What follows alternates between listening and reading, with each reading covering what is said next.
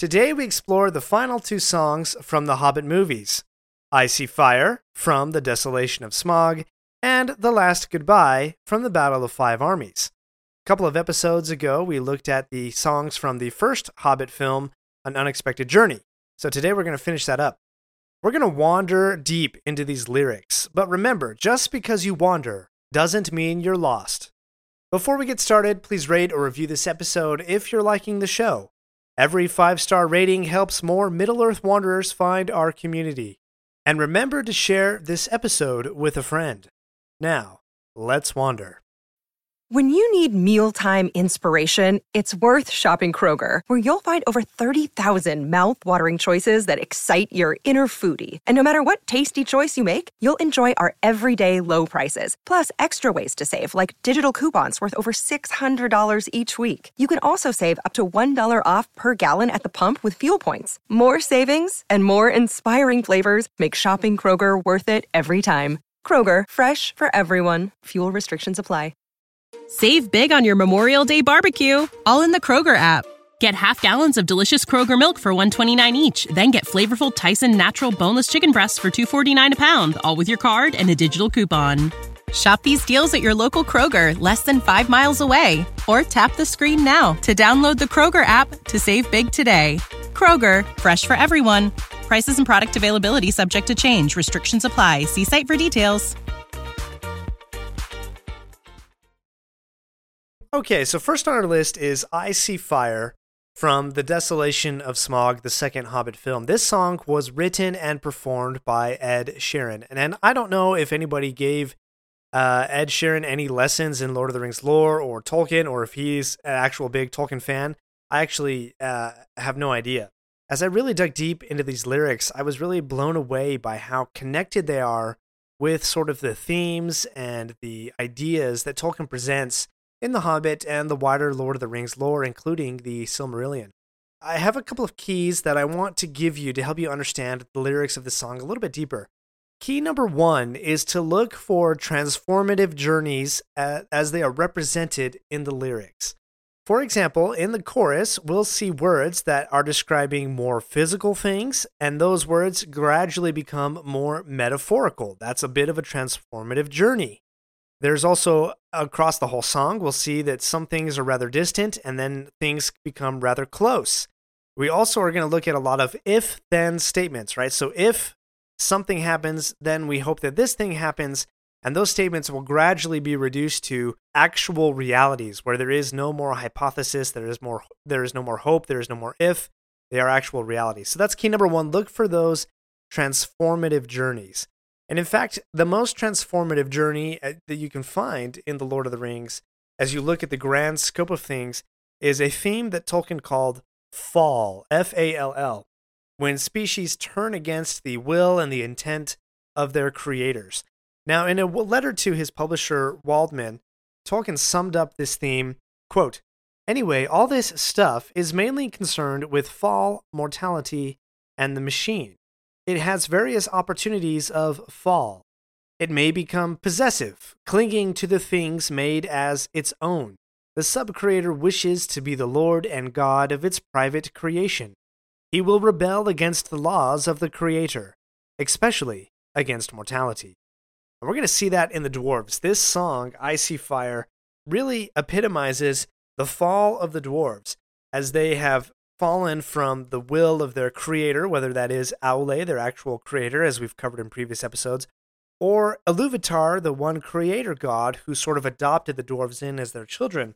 This song, Icy Fire, sort of represents what happens when the dwarves have moved against that will, their natures, and have become too subjected into their own creations, into their own wealth, into their own power.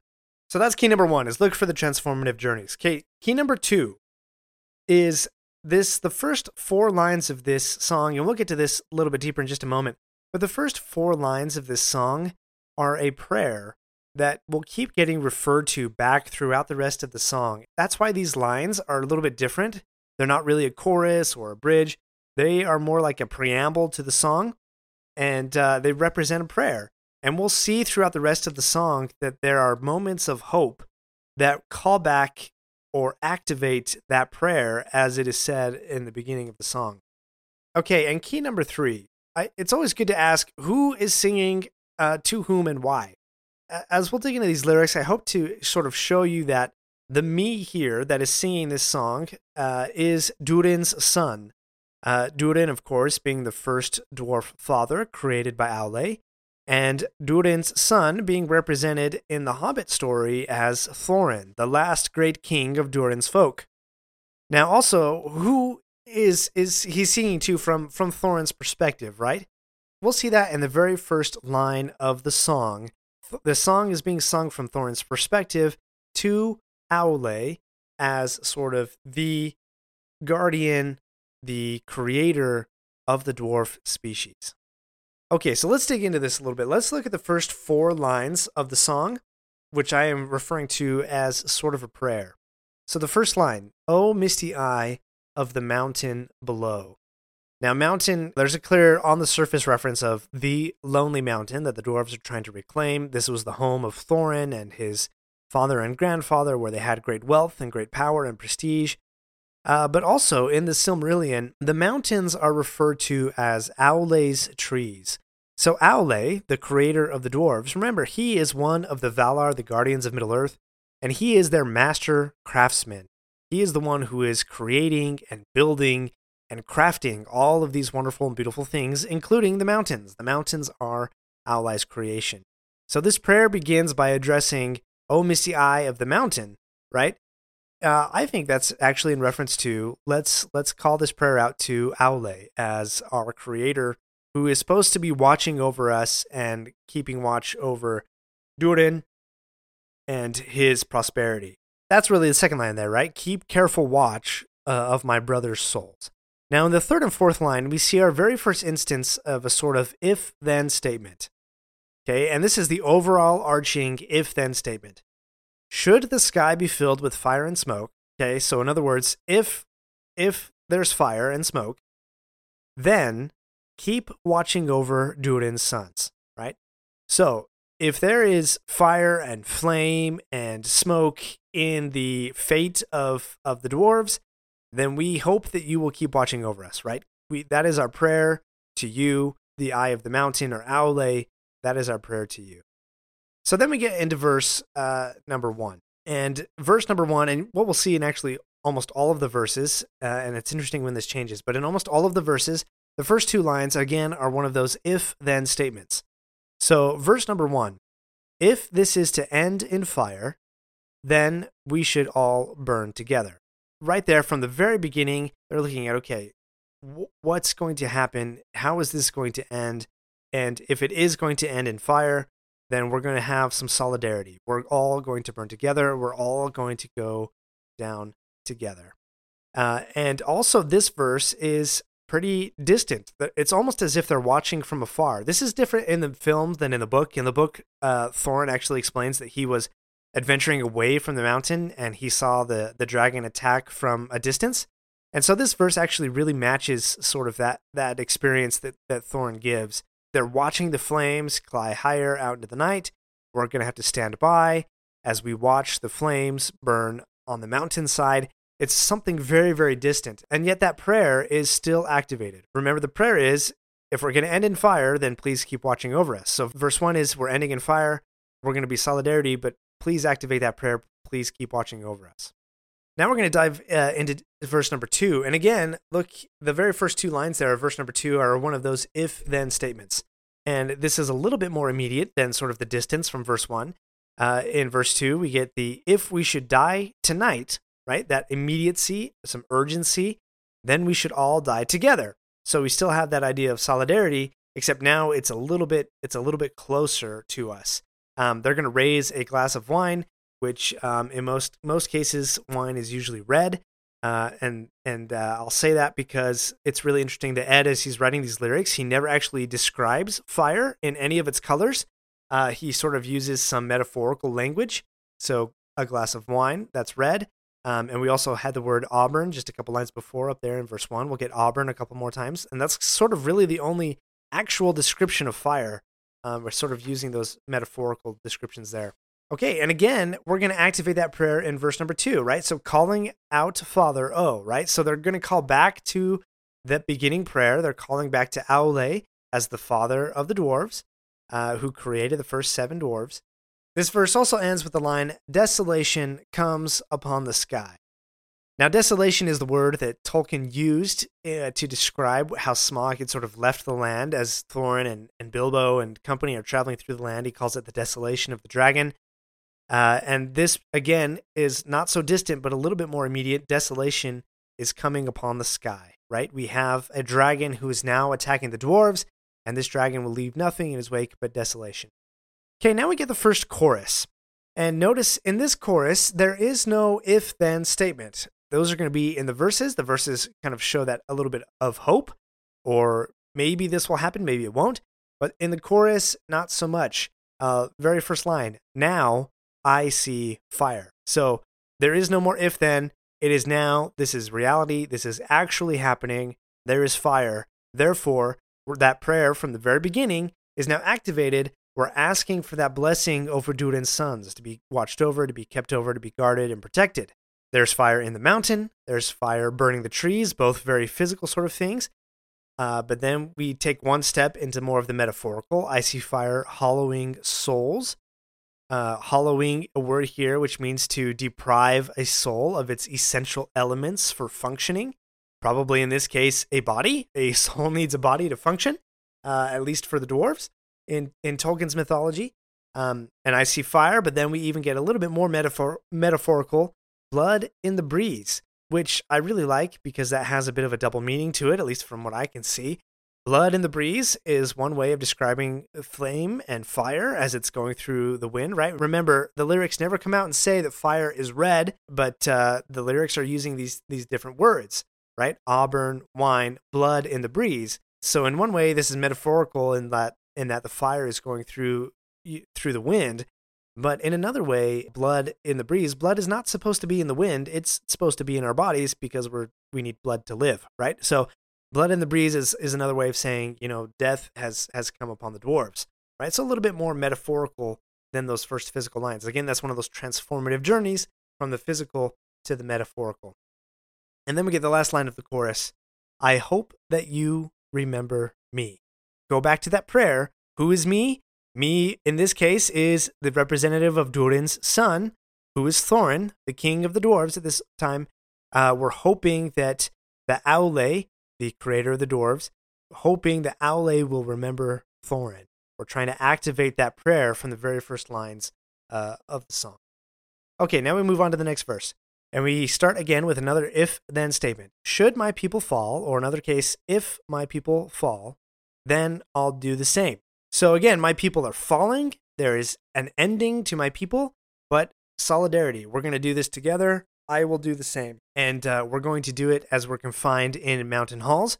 We can't escape. That's another theme with dwarves as they get stuck in their mountains when enemies come.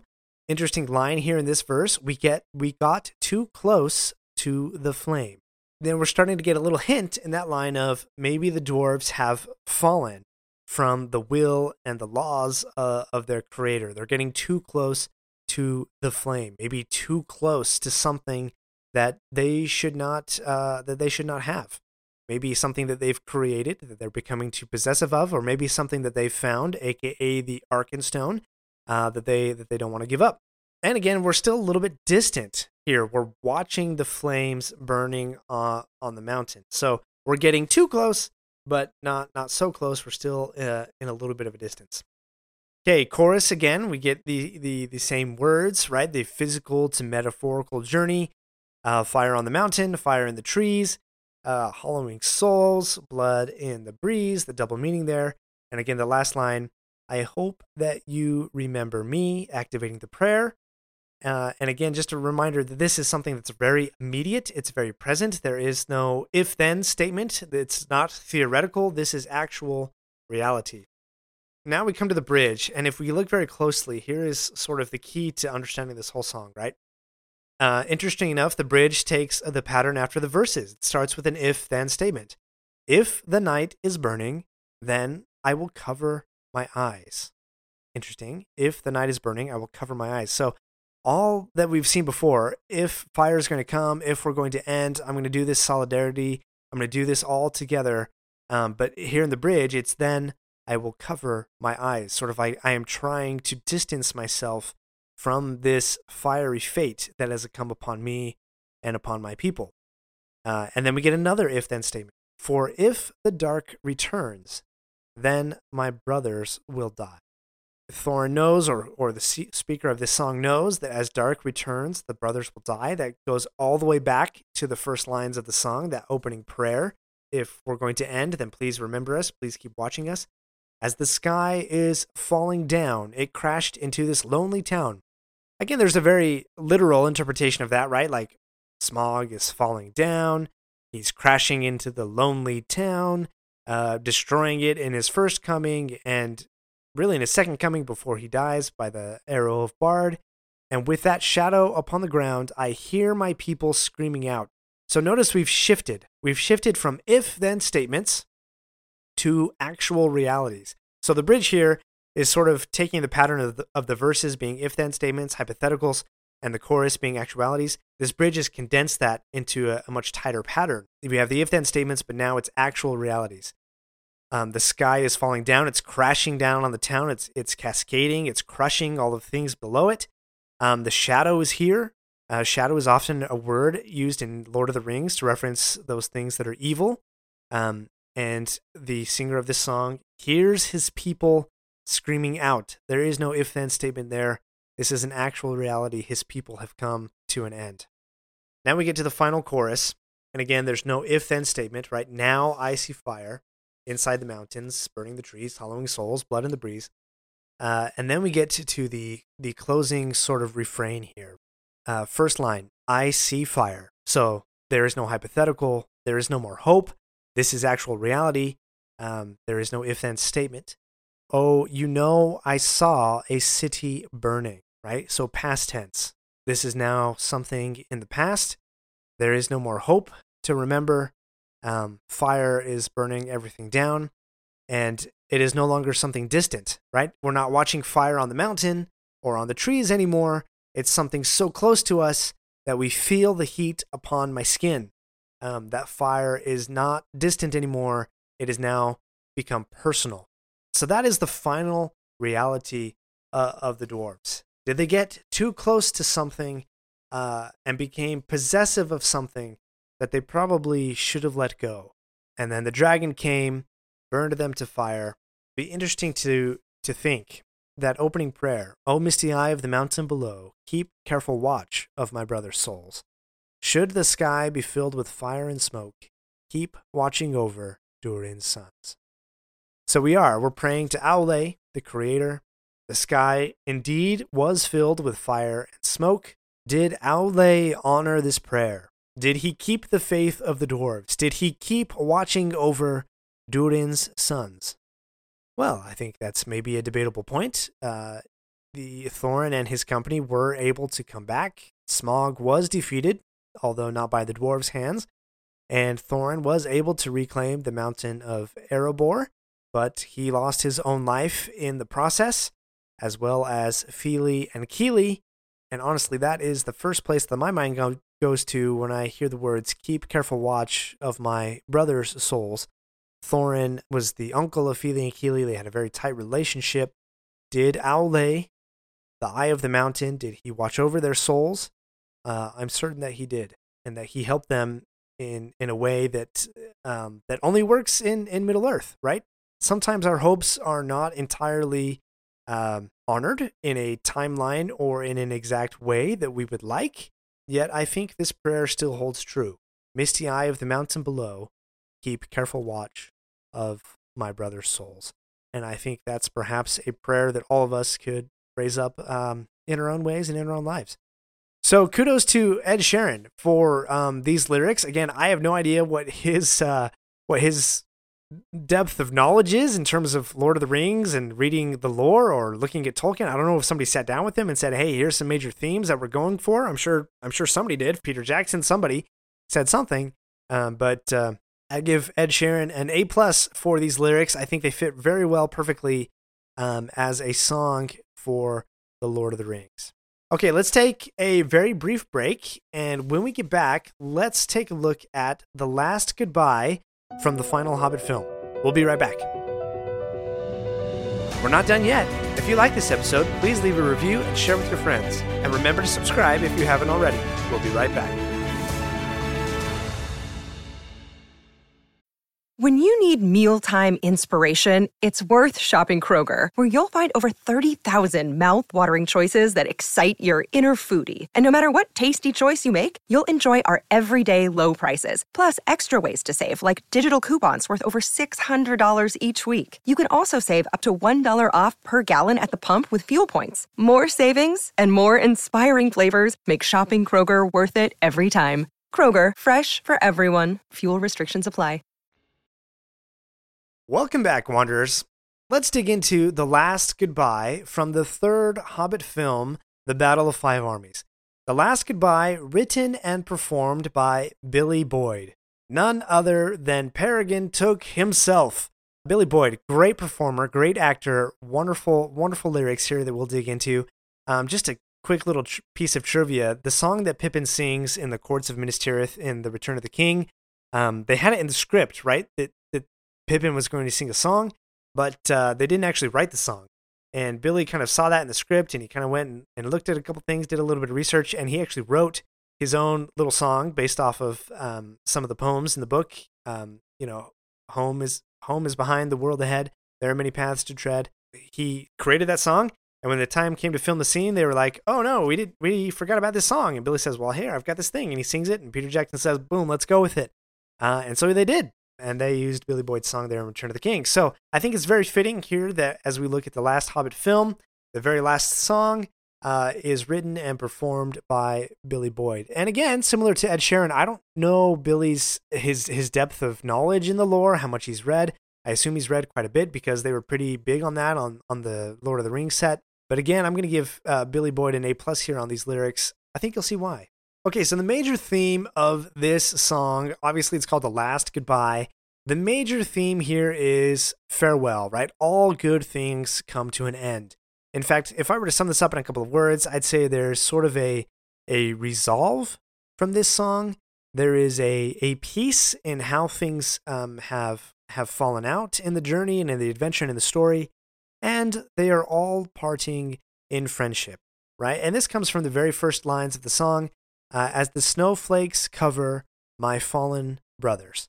And clearly this song is from the Hobbit's perspective, right? From Bilbo's perspective. And so to know that Bilbo is considering the dwarves his fallen brothers, he had all the reason to not. I mean, Thorin was pretty angry with Bilbo there towards the end, but they did have a moment of reconciliation before Thorin died. And so Bilbo was looking at this as fallen brothers, right? And brothers is a relationship. It's a bond even more than just simple friendship. If you look at Thorin and Bilbo, they started out as sort of employer and employee with a contract, and then they sort of became friends. And then here at the end, Bilbo is considering them his fallen brothers, right? And now he will say his last goodbye. Night is falling, so ends this day. The road is now calling, and I must away. Now, as I read these things, I feel like there's a sense of wandering here. The road is calling. The road is almost a entity unto itself that has a will and a power of its own. It's sort of an actor in the fate of all of these characters. The road is calling, and I must away. I must abide by that call. In fact, that reminds me of the lyrics of This Wandering Day from The Rings of Power, another A+ song, in my opinion. And I did do an episode of that a few months ago, if you want to take a look at that. But anyway, some of these lines come directly from, with a little bit of tweaks, but come from poems in The Lord of the Rings. So, over hill and under tree, under cloud and beneath the stars, over snow and winter's morn, I turn at last to paths that lead home. Again, these lines are pretty much lifted from The Hobbit and Lord of the Rings, and maybe with a tweak to a word or two here or there, they come right in here. And so that's why I think this song as a whole really feels like it is the music of Middle-earth. This song feels like it fits, right? It blends, it harmonizes with everything else that we know about Middle-earth, and I think a lot of that is due to these lines that come directly from Tolkien's words. And they're very natural. Under cloud, beneath stars, silver streams, snow and winter's morn. These are very natural type of descriptions, very natural things. And that was a big theme for Tolkien. He was very big into describing the nature of where the characters were walking and where the story was taking place. But that is a big theme for Tolkien, describing the nature, getting out of nature. There's some key lines here in the chorus. I turn at last to paths that lead home, and though where the road then takes me, I cannot tell. Even at home, the road is still going to call this wanderer. The road will continue calling. The road will continue on. The road goes ever on and on, even after we've returned home, right? There's always some other call to adventure. More on that in just a moment. Let's take a look at the next verse. Many places I have been, many sorrows I have seen. Sorrows. That is a key word to understand Tolkien's works. That is a key theme that through sorrow, through challenge, and through grief, that is how these characters grow. That is how they overcome evil. That is how good conquers. It's not an absence of sorrow. It's not an absence of challenge or problems. It is only by suffering through that sorrow and rising up to meet it with your friends that evil can be overcome. And again, we get a little bit more solidarity, right? I don't regret, nor will I forget all who took that road with me. Again, that bond more than friendship. We are now brothers. If we come back to the chorus, there's more language here, more language that is closing a finality, right? Night is falling, the day is ending, we must away. So we get back to this idea of all good things come to an end. We've had a great journey, we've had a wonderful adventure, but all those things must end because the road is now calling. We get to the bridge, and this is where some of the key takeaways of the song come, right? To these memories I will hold, with your blessing I will go. We're parting in friendship, we're bonding in brotherhood, to paths that lead home. But again, home is a place where the road can still call you from. There's still adventures to be had, still explorations to embark upon. Where the road takes me, I cannot tell. But we came all this way, now comes the day to bid you farewell. And what kind of a farewell? I bid you all a very fond farewell. So again, that theme of all good things come to a close. Or do they? Now, this is a really interesting thing in the world of Tolkien. There is a song in The Hobbit, as Bilbo is returning to the Shire. He sees his home for the very first time, and suddenly, as if the words seem to pop into his brain, he sings the song, Roads go ever on and on, over rock and under tree, by caves where never sun has shone, by streams that never find the sea. And it goes on. But this song is repeated several times throughout the Lord of the Rings, right? That the road goes ever on and on.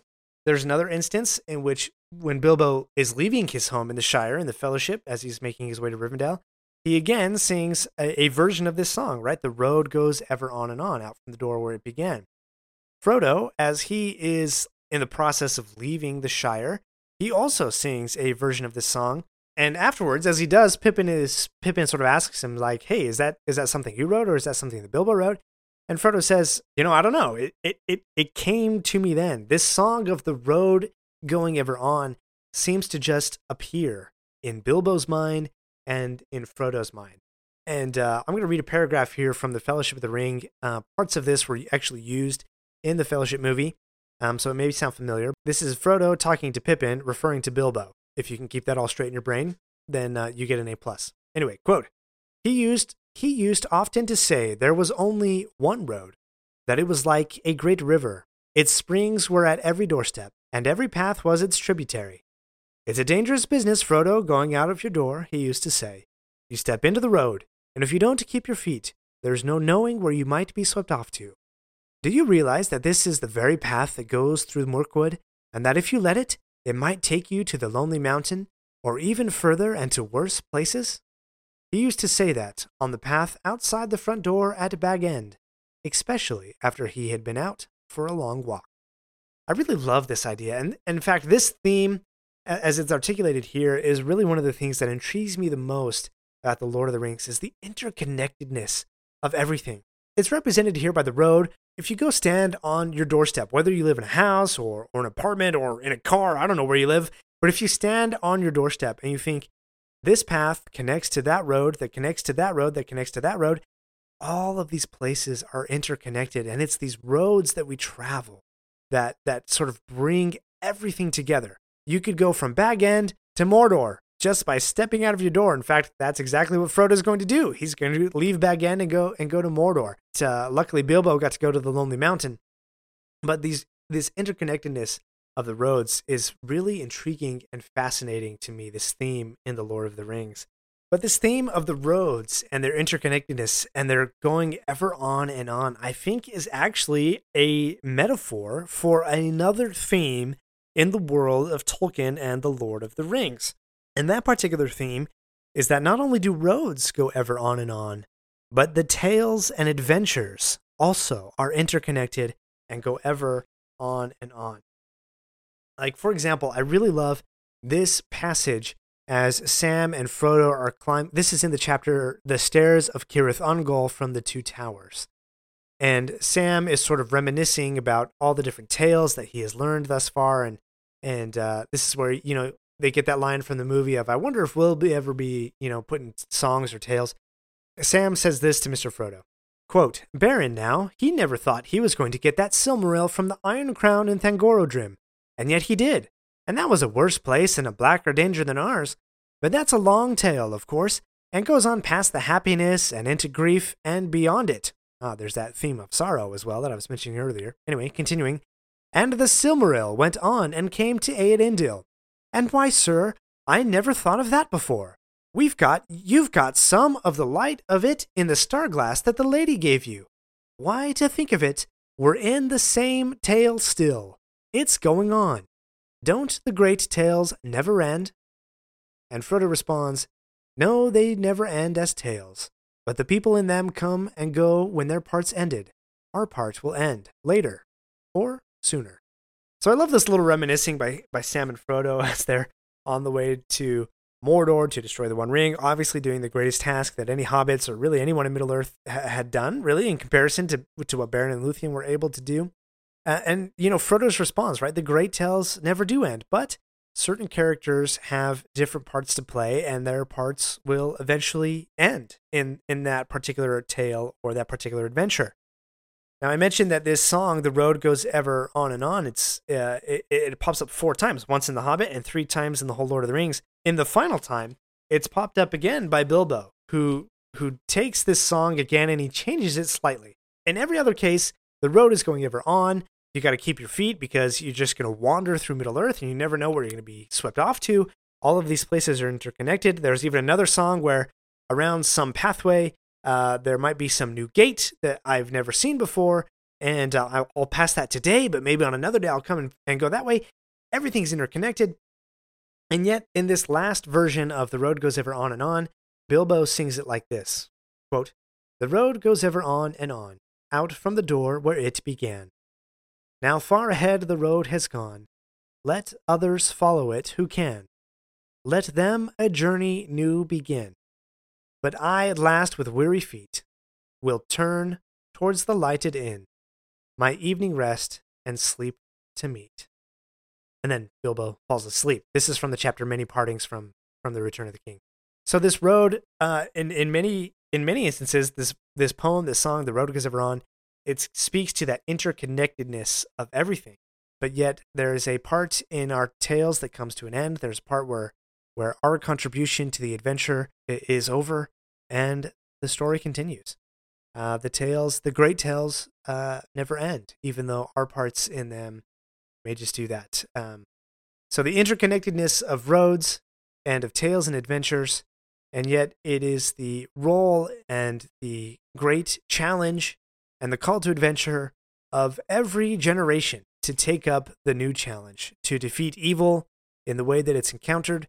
For them, for Bilbo, that was to find the One Ring and to overcome the dragon Smaug, survive the Battle of Five Armies. For Frodo, it was to destroy the One Ring and to challenge Sauron.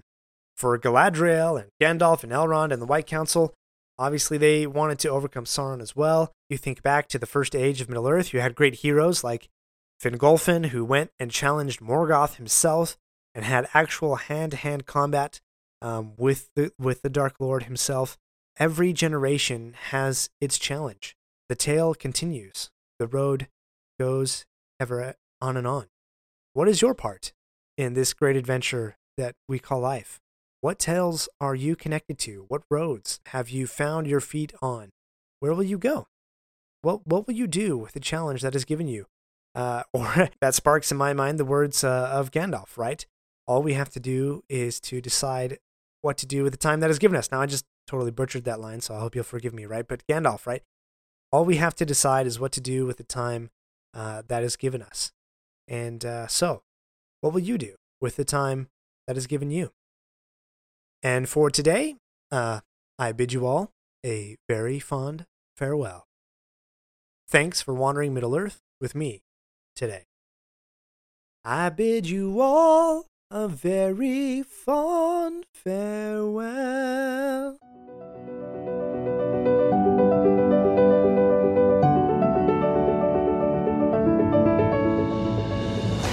My friends, if you enjoyed this episode, let me know by subscribing, leaving a review, and sharing with your friends. Follow me on Facebook or Instagram at Lore of the Rings Podcast. For feedback on the show, please email me using the link in the show notes. Until next Thursday, remember, not all those who wander are lost. When you need mealtime inspiration, it's worth shopping Kroger, where you'll find over 30,000 mouth-watering choices that excite your inner foodie. And no matter what tasty choice you make, you'll enjoy our everyday low prices, plus extra ways to save, like digital coupons worth over $600 each week. You can also save up to $1 off per gallon at the pump with fuel points. More savings and more inspiring flavors make shopping Kroger worth it every time. Kroger, fresh for everyone. Fuel restrictions apply. Raise your hand if this has happened to you today. You're in the middle of work, you're knocking things off the to-do list, getting stuff done, and your kid asks you to play. Do you drop everything? Do you ask them to wait a minute? What do you do? If you're like me, you don't always say yes right away. The kid moves on, you get busy, and you forget to circle back around and play. An opportunity to make a memory has been lost, and the dad guilt settles in. Not so anymore. I've developed a simple game that will enable you to take those small moments and have fun. It's called Dad's Adventure Dice Digital Edition. My 5-year-old daughter asks me nearly every day, can we do Dad Adventure Dice? What follows are some quick rolls of the dice that lead to a fun activity with an intriguing twist. Within 5 or 10 minutes, we've had a lot of fun, shared a lot of laughter, and made a memory together. Download your own Dad's Adventure Dice today. Visit store.adventures.dad to download yours. That's store.adventure.dad to download Dad's Adventure Dice.